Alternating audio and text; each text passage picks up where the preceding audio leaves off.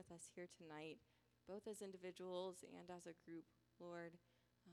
I pray that as the word is brought, that you would reveal yourself to us in new ways and that we would experience your presence here together. And God, that we would leave here changed, knowing you better and knowing what our mission is a little bit better as well. In Jesus' name, amen.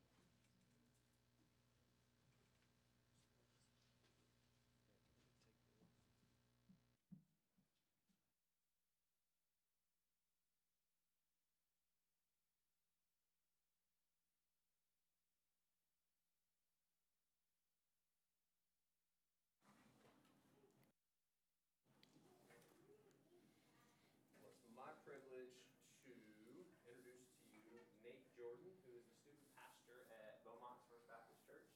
Nate went to Southwestern Seminary, which I'm not going to hold against him. He went to Southeastern Seminary, but that's okay. He went there and got a Master's of Arts in, what was your focus? Christian education. Christian education. And he has been doing student ministry in some capacity for the last 10 years. He's been on staff at Beaumont First Baptist for about 2.5 years. And so I've got to know Nate over the last, I guess, year and a half, and just really kindred spirits, formed a friendship. That's one thing I love about these partnerships. It's not just, hey, they send us a check every month, but they do that, and please continue to give to your church so they continue to do that. We really appreciate those things, but I've also formed friendships with a lot of these pastors on staff of these churches. And so I consider Nate a friend. I reach out to him regularly, probably annoy him sometimes with my texts of like, hey, talk me off the cliff, I need some help here. So I'm really appreciative of you and your friendship and your willingness to come bring the word to us this evening. And so give Nate Jordan a welcome, and hopefully we'll be attentive to listen to what you have to say to us. Yeah. Thank you. I won't stand in front of that speaker again. Yeah, that's good. I am Nate. Well, and let me just say that we're thrilled to be here, and it's an honor to stand before you.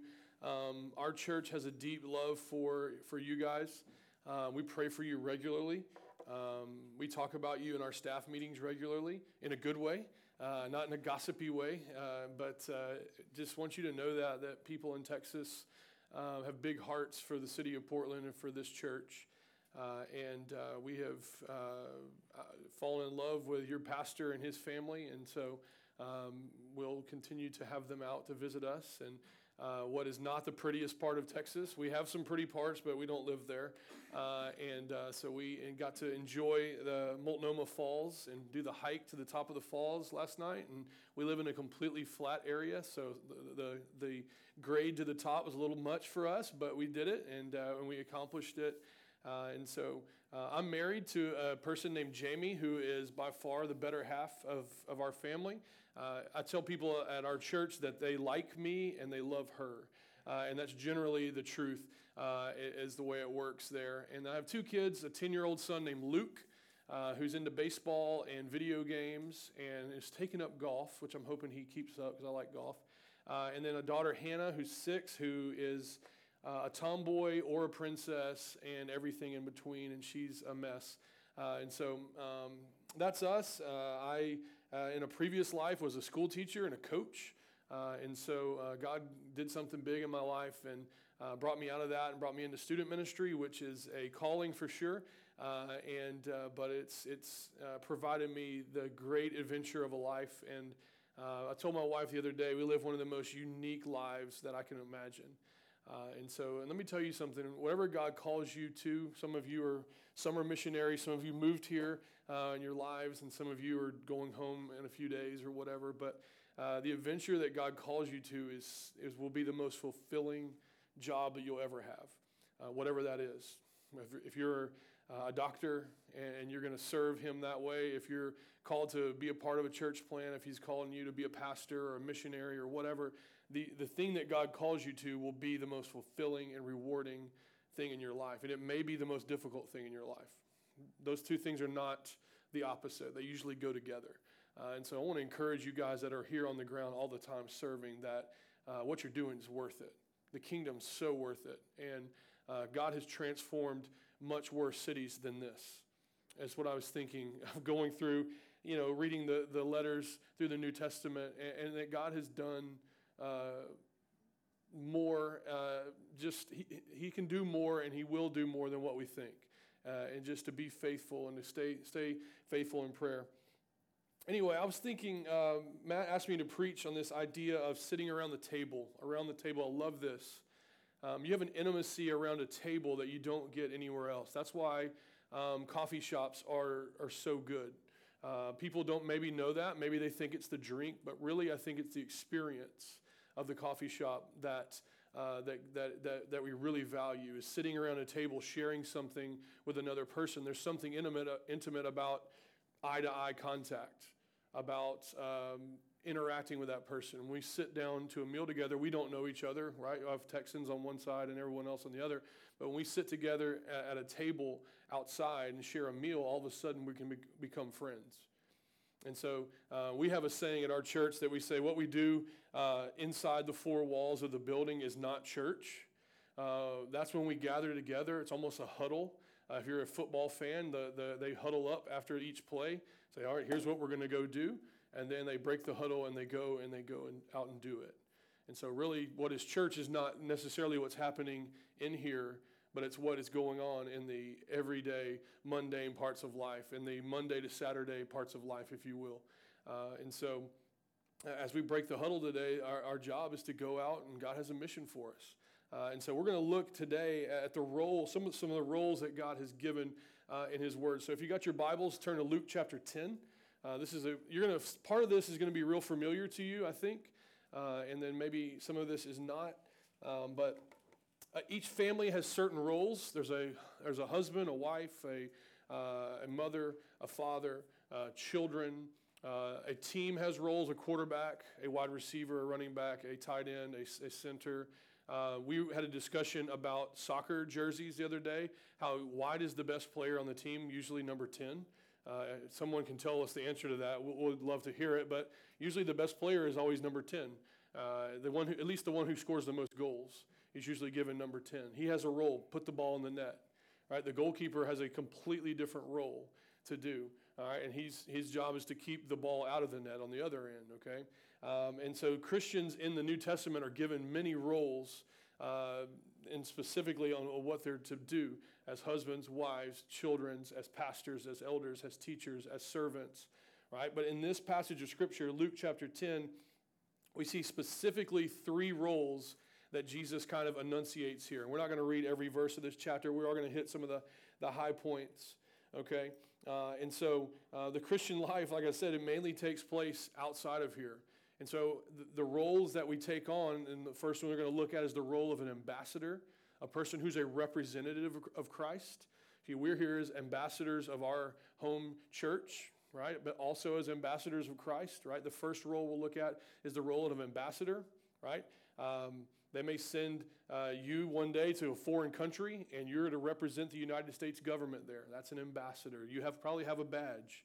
Usually ambassadors have a badge. One time a Census Bureau worker came to my house over and over again, like trying to do the census, and every time she had this badge like on a string. You know what I'm talking about, where you pull it off and you let it go and it elastics back? You know what I'm talking about?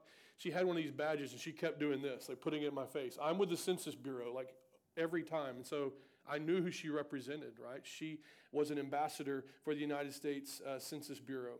So the ambassador is one we're going to look at. We're going to look at the role of neighbors. What is a neighbor? Look at a very familiar story of the Good Samaritan. You're going to know that tale. Probably if we could go up and down the street and ask somebody what is a Good Samaritan, they would know that reference, even if they're not a believer, even if they're far out of God's word. They've heard that terminology before.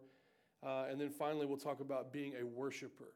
So the 3 roles we're going to look at in this scripture are ambassadors, right? And we're moving from an outward missional viewpoint to an inner personal relationship style relationship there. And then, so we'll be ambassadors, neighbors, and then to worshipers. All right, let's look Luke chapter 10, verse 1. After this, the Lord appointed 72 others and sent them on ahead of him. Some of your translations may say 70. All right, there's biblical evidence in the original manuscripts for it could be 70 or 72. It's not like the story changes that much either way. 72 is symbolic. In Genesis chapter 10, there's a list of nations after the flood, and they list all the nations of the descendants of Noah, right? And they list out 70 nations there. So I believe it's a symbolic number there that kind of represents that this is supposed to be a worldwide, a global representation here. And they sent them 2 by 2 into every town and place where he himself was about to go. So he's sending out this 70 before he would go there. And he said to them, the harvest is plentiful, but the laborers are few. Maybe you kind of feel that way, Sojourn. You feel that, hey, we're here in a massive city and we need more people. And you do, all right? And we're going to see that Jesus understands that, right? He knows what ministry is to take place, right? And he says, the harvest is plentiful, but the laborers are few. Therefore, pray earnestly to the Lord of the harvest to send out laborers into the harvest. He didn't tell them to pray for an easier job or less harvest. He said, pray for others to join with you. That tells me right there that whenever a person comes to faith in Christ, they're not just coming to faith to go to heaven.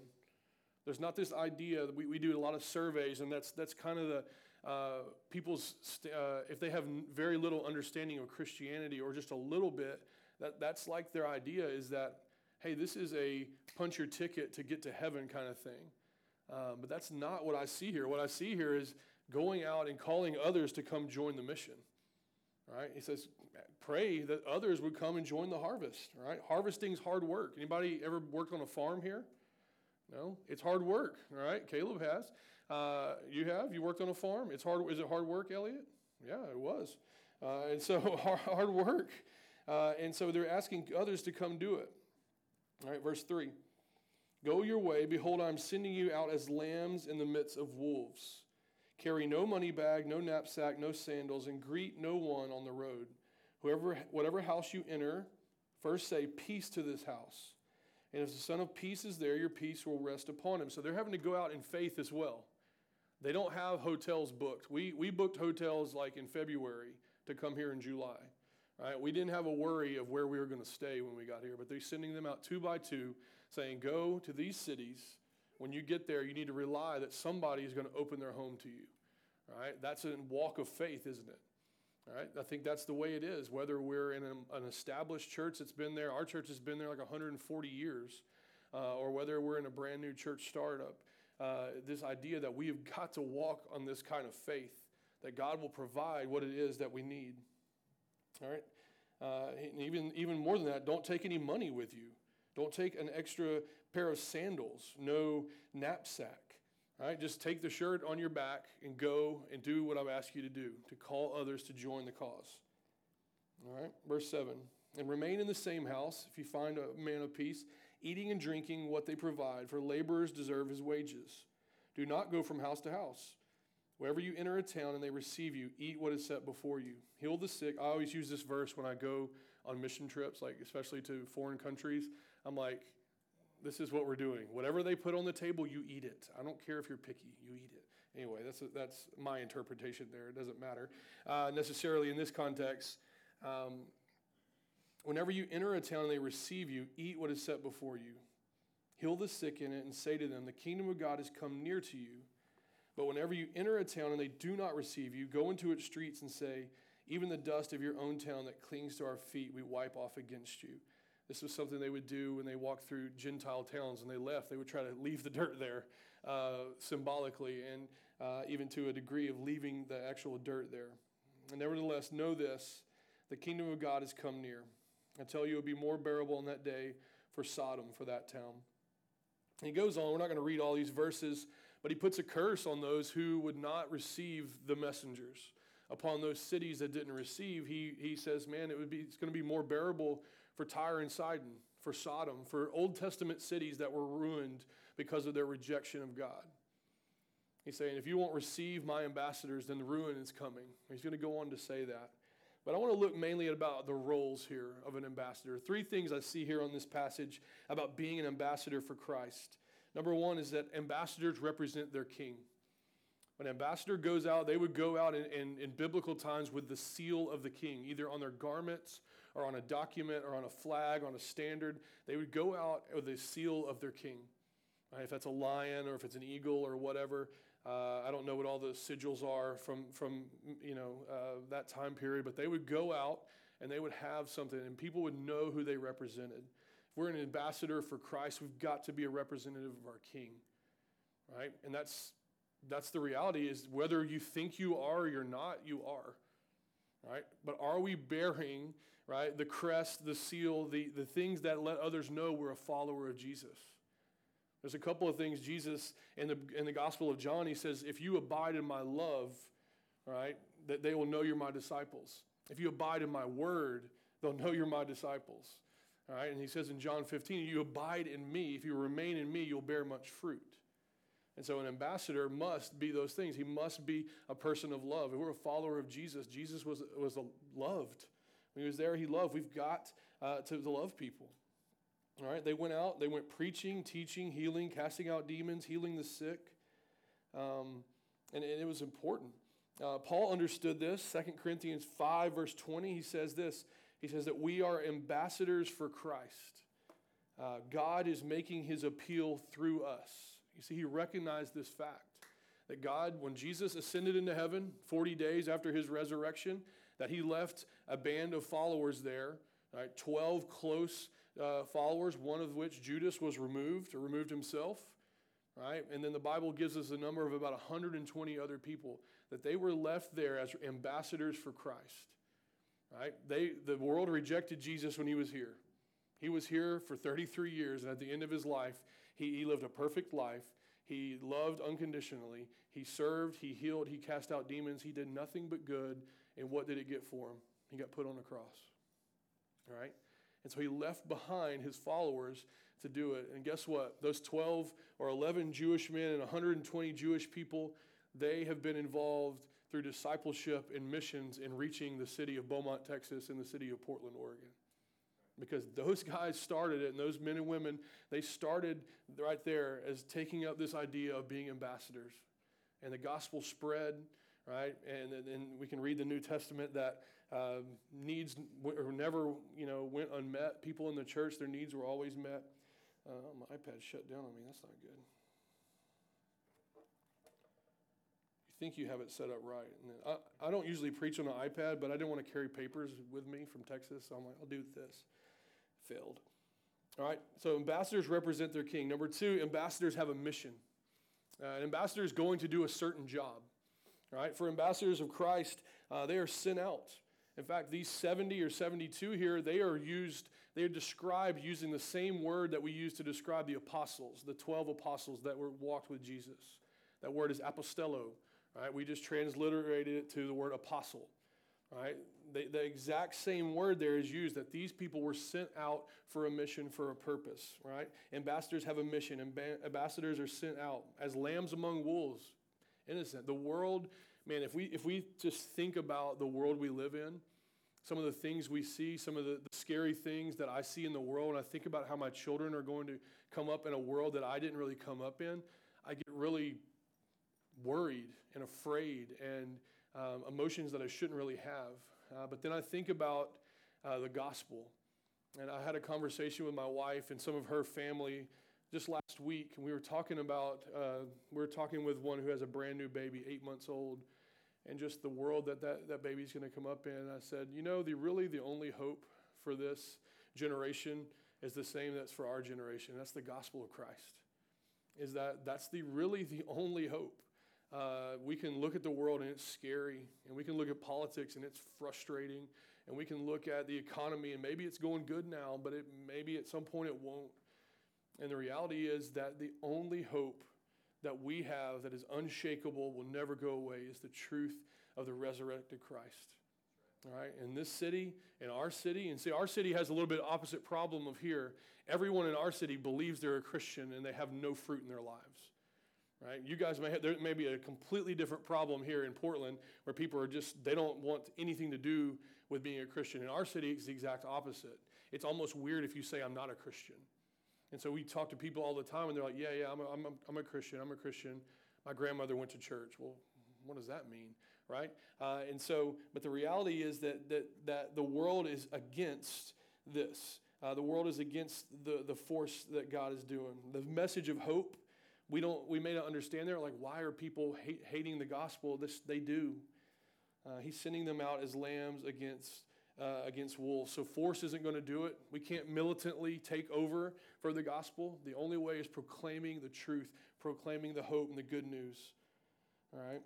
And you're going to feel unqualified sometimes. Our students have felt that yesterday. Hailing people in the park to come take a survey was very intimidating. You've probably done it. You get it. And honestly, I don't feel qualified for that. I'm not a salesman. I'm not a fundraiser, right? I'm not good at that. But I just give that to God and walk out. And so in your calling, you may feel unqualified at some point in time. You may feel like a lamb among wolves, and that's okay because God's walking through that with you. All right, and finally, ambassadors bring hope.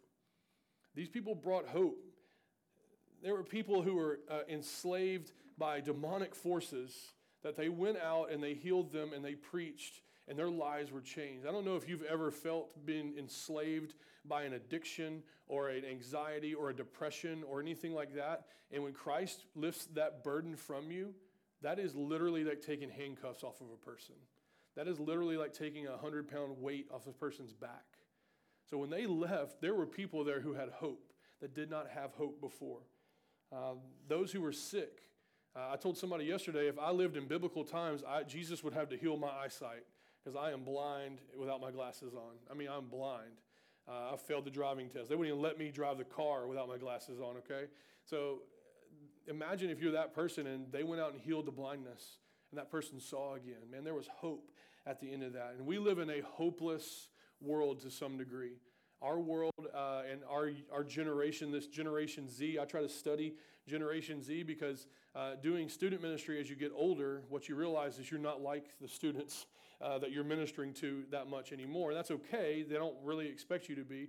If I used the slang that they do, they would think I was a dork anyway. So I don't try to do it.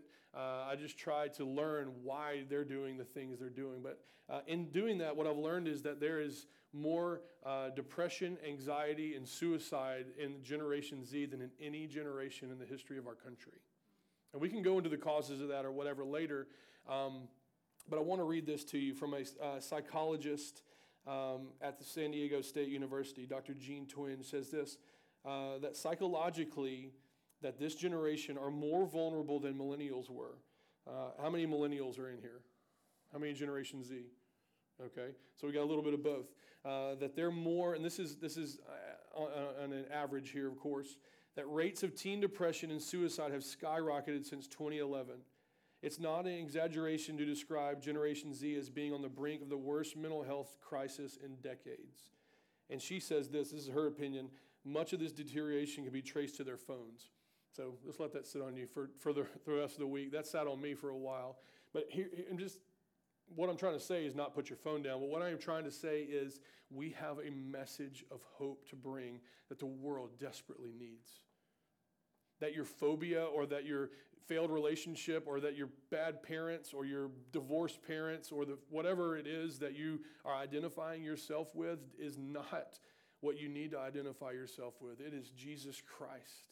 And if I am identified with Christ, then my failures and everything that I've kind of have going against me, when I compare to the person of Jesus Christ, all of a sudden I'm okay. And I have somebody that will come alongside me through the church and bear a burden with me, right? All of a sudden it seems bearable. Now I have 2 or 3 friends who are praying with me and are training me and discipling me, walking through it with me.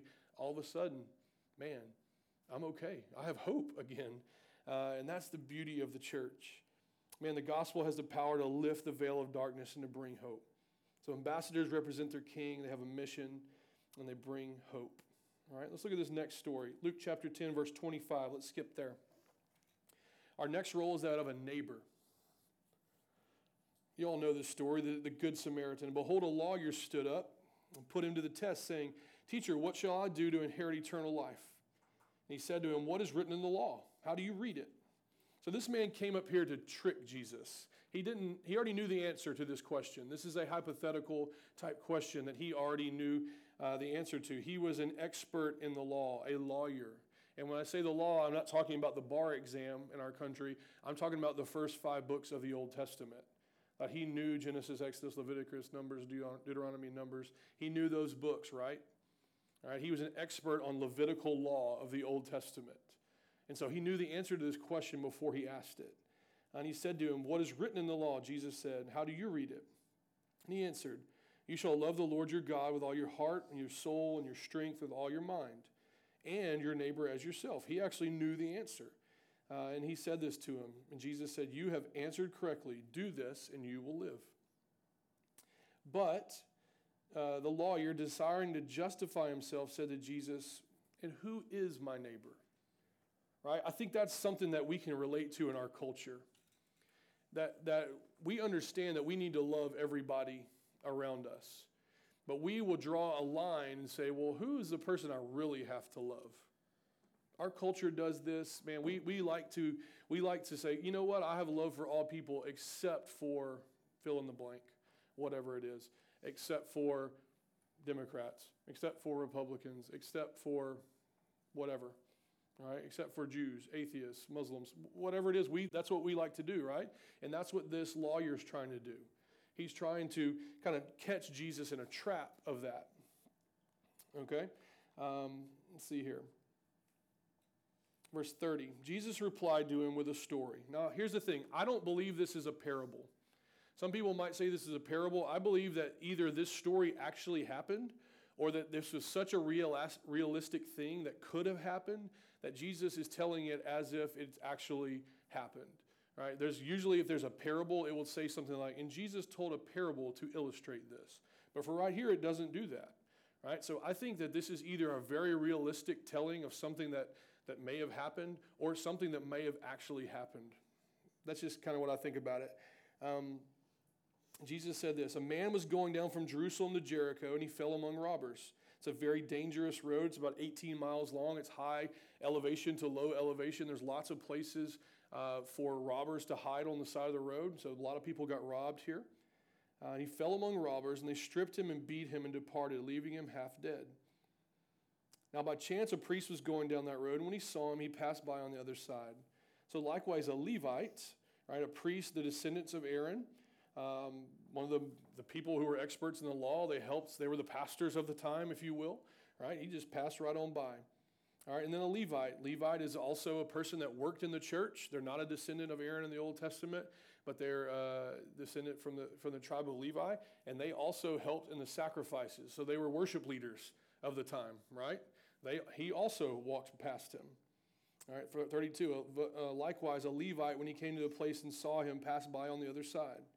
But a Samaritan, an enemy, all right, Samaritans were non-Jewish people. They were descendants of people who were, in the Old Testament, were Jewish descent that had married and had children with people who were of Assyrian descent and Sumerian descent. And so they were sort of a half-breed of people that on both sides, no one liked them.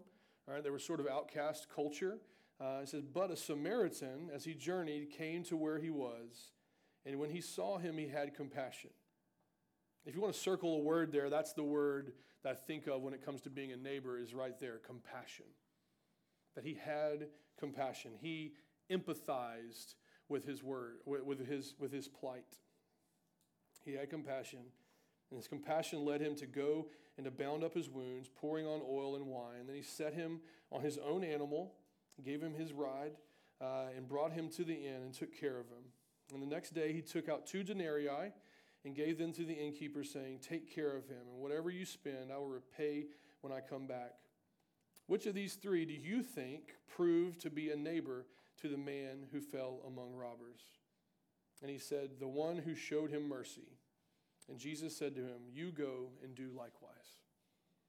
All right, being a neighbor is our greatest opportunity to reflect Christ's character, because he was a man of mercy, right? He wept at the gates of Jerusalem over what was going on in that city, right? Wherever he went, people would come to him simply to have their problem solved, and he always, it said his heart was filled with mercy, his heart was filled with compassion, and he would heal them. All right, that's the key. Jesus had compassion for those around him. All right, Ephesians 4:2 says that being rich in mercy, that's how he describes Jesus, that he's rich, he's wealthy, he has an abundance of mercy. And being a good neighbor is about imitating Christ, imitating our Lord, who was a person of great mercy. Right? The lawyer wanted to define the terms of everything. Right? And Jesus just destroyed that by just saying, go out and love the people who need to be loved. Right? And his questioning was wrong. Right? His question was, how can I be who is my neighbor? Instead, his question should have been, how can I be a good neighbor? So Jesus takes his question, flips it upside down, and says, hey, here's what a neighbor is. Go and do it. Right? Romans 5:6 says this, at just the right time, Christ died for the ungodly. That's mercy. Right? Christ was godly. He was God himself. Right? The Bible describes him as the Son of God, his own essence. It tells us that he lived a sinless life. He never broke any of the laws of the Old Testament. He never hated his neighbor. He never stole. He never lied. Right? When you have children one day, you'll learn they'll steal and lie when they're like 3 years old. Right? You don't have to teach them to do it. They just do it. Jesus didn't do that. Imagine parenting Jesus. That would have been good in one sense and intimidating in another sense, right? Because you're like, man, this child literally is perfect. And then imagine being Jesus' brother. That's why they hated him. James was his brother and hated him before he saw him risen from the grave. They didn't like him, right? Because that was their brother and he never did anything wrong. I feel like my sister was that way. She never got in trouble, but I'd gotten a lot of trouble. But at just the right time, Christ died for the ungodly. That's Romans 5:6. Right? There's no logical reason for this man to stop and help his enemy on the side of the road. But the truth is that mercy doesn't need a reason. Right? Jesus didn't need a reason to do what he did. He just did it out of love. There was no logical reason that Christ should die godly for ungodly, but he did. All right? Second thing. Being a neighbor is relational. You can't be a neighbor if you don't know people. All right? You can't be a neighbor if you're not out in the society and the culture. We cannot be monks cloistered away and be a good neighbor. Okay? That time period is over. They served a purpose in the kingdom, but for now, we've got to be in the culture. We can't pull ourselves out of the culture and say, you know what, I'm going to live for Christ in my own small bubble and have any impact, because you won't. You can impact only the people inside the bubble, right? And so we've got to live out and about in the coffee shops, in the workplaces, on the buses, in the bike lanes of our city. We got to ride scooters today downtown, which was awesome. And so I felt like I was more of a Portlander now, that I rode in the green bike lane in the middle of the street. That is foreign. No one rides bicycles around us because you would die. People do not look out for pedestrians. You would die if you ride a bicycle in Beaumont. I'm pretty sure of that. And so that was, just being a part of the culture you're in. But at the same time, knowing that I'm going into that culture with a mission. All right, it's relational. All right, being a neighbor is not really about geography. All right, it's not really about race. It's not really about citizenship. It's about opportunity. All right, write that down if you would. Being a neighbor is really about opportunity. The Samaritan had an opportunity, the Levite had an opportunity, and the priest had an opportunity, but only one of them was a neighbor, the one who took the opportunity to love someone who needed loving. Jesus took this story about being a neighbor from general to specific. The lawyer wanted to, who is my neighbor generally? Jesus told him an exact story about who his neighbor was, right? He moved from general to specific. He moved from debating to doing. If we have to debate, should I help this person, then we're not a good neighbor, right? We're to go help. He moved it from duty to love. I have to help this person, or you know what? I see them with Christ's eyes. I see them with a heart of compassion, and I want to serve. All right? And being a neighbor, we must be part of our culture. All right? And being a neighbor must be part of our culture. Jesus left the story with go and do likewise. This is not just a cool story that we're to encourage with. This is a story that we're to learn from. And it's a story that's to lead to action. Let me tell you a story about a guy named D.L. Moody. D.L. Moody was an evangelist in the turn of the century, mainly in Chicago. D.L. Moody is one of the first to go around and have like big revivals in cities. He helped start the YMCA, if you're familiar with that, this idea. It's because of D.L. Moody's ministry that churches have gymnasiums in them. They kind of this whole bit, but D.L. Moody was a preacher, and he had a guy that would go and sing with him named Ira Sankey. All right, those names are not that important, but this story, I want to read this to you. They would go city to city, and they were at one time attending a convention in Indianapolis. Mr. Moody asked his singer, Ira Sankey, to meet him at 6 o'clock one evening at a certain street corner. When Sankey arrived, Moody put him on a box. You can imagine the street corner in downtown Portland. They put him on a box and asked him to sing. And it was not long before a crowd gathered because he was doing some street performing. And then Moody spoke briefly, inviting the crowd to follow him to a nearby opera house.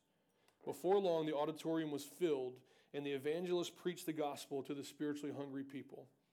All right, and then when the delegates to the convention began to arrive at the opera house, Moody stopped preaching and said, "Now we must close as the brethren of the convention wish to come and discuss the question, how to reach the masses." You see, these guys were in a convention talking about how to reach the masses, and Moody and Sankey were out reaching the masses. And so it's a matter of who's my neighbor? How can I be a neighbor? Really, it's about going and being a neighbor. All right?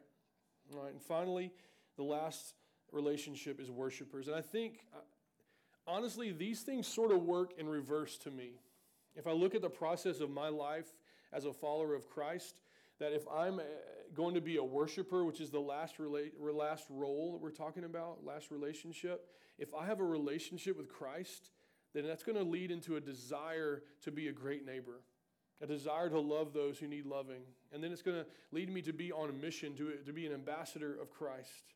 All right, let's read this cool story about some sisters in Jesus, and we'll wrap up. As they went on their way, Jesus entered a village, and a woman named Martha welcomed him into her house. And she had a sister called Mary. Mary of Bethany is mentioned 3 or 4 times in the Gospels, and each time she's sitting at Jesus' feet doing something. So she was very attentive to his teaching. One time she broke the jar of perfume and washed his feet, if you remember that story. This time she's sitting listening to teaching. And she had a sister called Mary who sat at the Lord's feet and listened to his teaching. But Martha was distracted with much serving. And she went up to him and said, "Lord, do you not care that my sister has left me to serve alone? Tell her then to help me." But the Lord answered her, "Martha, Martha, you are anxious." I like this story. My mom's name is Martha, so I like this story. "Martha, Martha, are you anxious and troubled about many things? But one thing is necessary. Mary has chosen the good portion, which will not be taken away from her." There was obviously chores to be done in that house, right? Martha and Mary had served, they prepared a meal, they invited people in, but at some point, one sister decided sitting at Christ's feet and communing with him was more important than washing the dishes or serving the plate. You see, there's this idea that I got to have the attitude of Mary and not the attitude of Martha. I don't think that's the point of the tale here. I think the point of the tale is that there's always service to be done. Right? All of you are here because you want to serve the Lord. I have a feeling. Right? But sometimes the most dangerous and harmful thing you can do is serve God without meeting with him first. And let me tell you, the most important thing you can do if you ever want to serve the Lord in any capacity, either you're a church planner or a pastor or a wife or a husband or any way, a parent, a teacher, the most important thing that you need to work with, and I know that Matt and Andrea know this, after serving in India with IMB and serving here now, the most vital thing that you can do is to have a vibrant relationship with Jesus Christ. You cannot pour out of an empty cup, right? That's why Martha was frustrated. She didn't get it, right? She was ready to go do things. She was ready to serve. She was ready to be there, but she did not understand this idea of meeting with Christ. And I don't know all of you, but if you don't know Jesus Christ as your Lord and Savior, you're not going to get this point, right? It is that what I do in my life all comes out of a relationship with Jesus Christ. I say there's 2 kind of relationships in life. A vertical relationship, that would be a relationship between us and God, and we cannot know God except for Christ. Right? We are able to know God because Jesus came and broke down the walls, the barriers that separated us from God, the barriers of our sin. right? The barriers of death that kept us from having a intimate relationship with God. He came and broke those down by dying on the cross and rising from the grave again, right? We can know God personally because of that, all right? And when we do, that affects what I call horizontal relationships. A lot of you may have heard this before, are those relationships that we have with everything else on this world, with nature, with our family, with our job, with people that we worship with, right? Everything's affected by this relationship. And this instant is that we got to be ambassadors to the world, right? We have to be good neighbors to those who need our help. But most importantly, we must know God, and we must be spending time with God. Summer missionaries, you're going to get tired, and you may be there. You've got to spend time with God. Not because you have to, because you want to. Right? And we do a discipleship study with people, and the lesson I just did with 2 men that I'm discipling back home was about having a quiet time. And one of the things is like, what if you don't feel like having a quiet time? And the answer is so brutally simple. It's do it anyway, because it brings God pleasure. And that's our motivation, man, is that we're trying to spend time with God, right? Listening, talking, reading the scriptures, praying, meditating, right? Not the kind of meditation where I empty my mind and just take everything out of my mind, but where I'm taking the scriptures and thinking about them and putting them into my mind, right? Psalm 1 says it's the man who sits not under the counsel of the world of the wicked, but he delights in the law of the Lord. That man is planted beside a streams of water, and his fruit will be abundant, and his leaf will not wither. Right? That's spending time with God and his word is so important. Right? We don't have to choose service over a relationship with God. There's both of them. We need to be a Mary and a Martha. Right? But we can't be a Martha without being a Mary. Do you see what I'm saying here? We've got to be sitting at the feet of Christ, understanding his teachings, knowing him, and that will fuel our service. All right? Few things are more damaging than trying to work for Christ without meeting with him.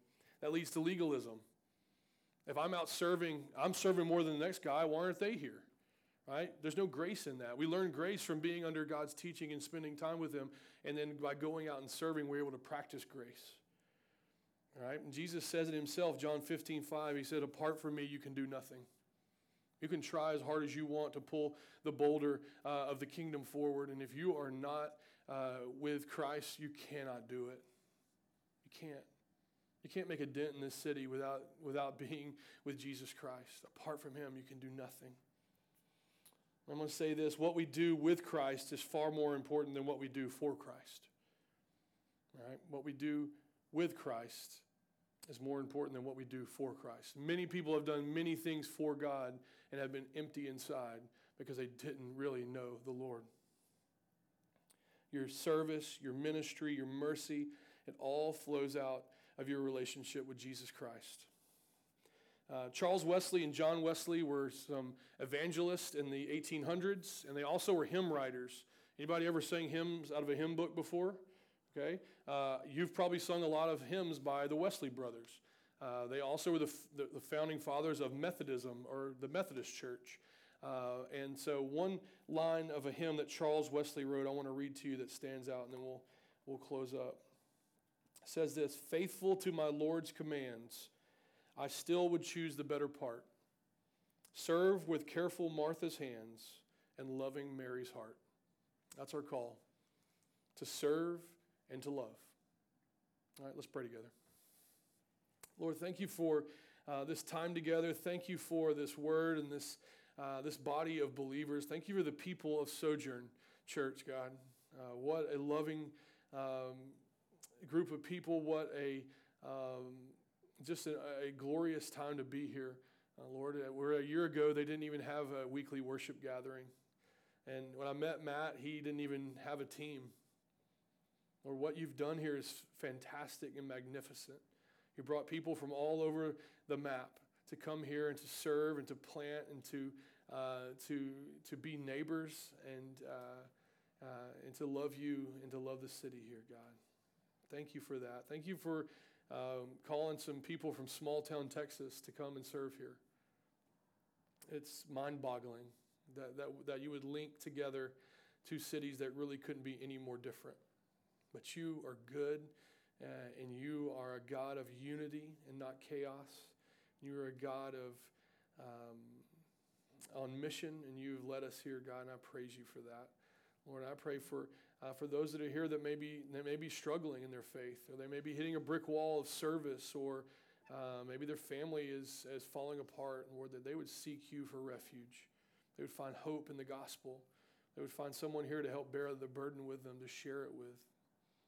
God, and I just pray for our barbecue afterwards too. I just pray that some folks that we've met and folks that have been invested in the community will come out and have a great time, and they'll just have a positive view of this church and this neighborhood, God. And I pray all these things in Christ's name. Amen. Just like the story of the Samaritan, we're going to have a chance to respond. And that's going to look kind of unique tonight. We're going to take the Lord's Supper, or maybe you've called it communion. But I want to say a couple of things about that, is that the table in the back there is not Sojourn's table. All right? I'm not talking about the plastic table. I'm talking about the meal that is set of bread and wine or juice, and there's gluten-free and there's unleavened bread. And so that's not Sojourn Church's table, and it's not Beaumont's First Baptist Church's table, but it's the Lord's table. And he, on the night before that he died, he instituted that as a practice for the church, for those who call him Lord, to take this meal as a remembrance of his, the reason they used wine, right, is part of the Passover feast, but it's representative of blood. And the reason they use bread is because it's representative of his flesh that's broken. And it's always to be taken in remembrance, right? There's a looking back when we take this meal, that we're looking back to the sacrifice that Christ has given us. But then there's a moving forward, right? That we are remembering Jesus' sacrifice, but we're also longing to go forward in the mission that we have. All right, and our worship team's going to come out and lead us in a song. And as you want to respond, you can go and take some of the bread. This will be different for our Texas folks. You'll just take a piece of bread and dip it in the juice or the wine and eat it. But do